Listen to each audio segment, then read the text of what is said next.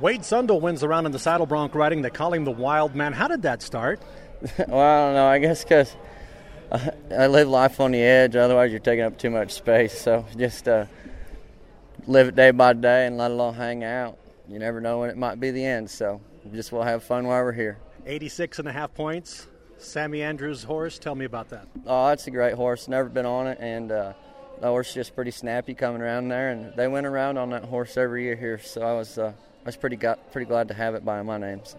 How do you feel? Oh, LRC felt awesome. I just kept my chin down and just kept firing away, and it was the way a bronc ride should feel. Yeah, a lot of prize money this year. They've upped it. Record prize money, $26,000 to win a round. You gotta like that.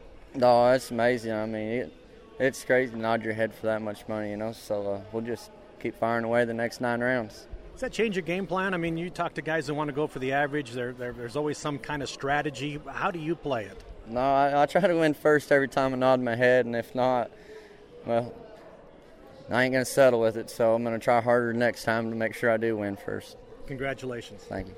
Wade Sundell.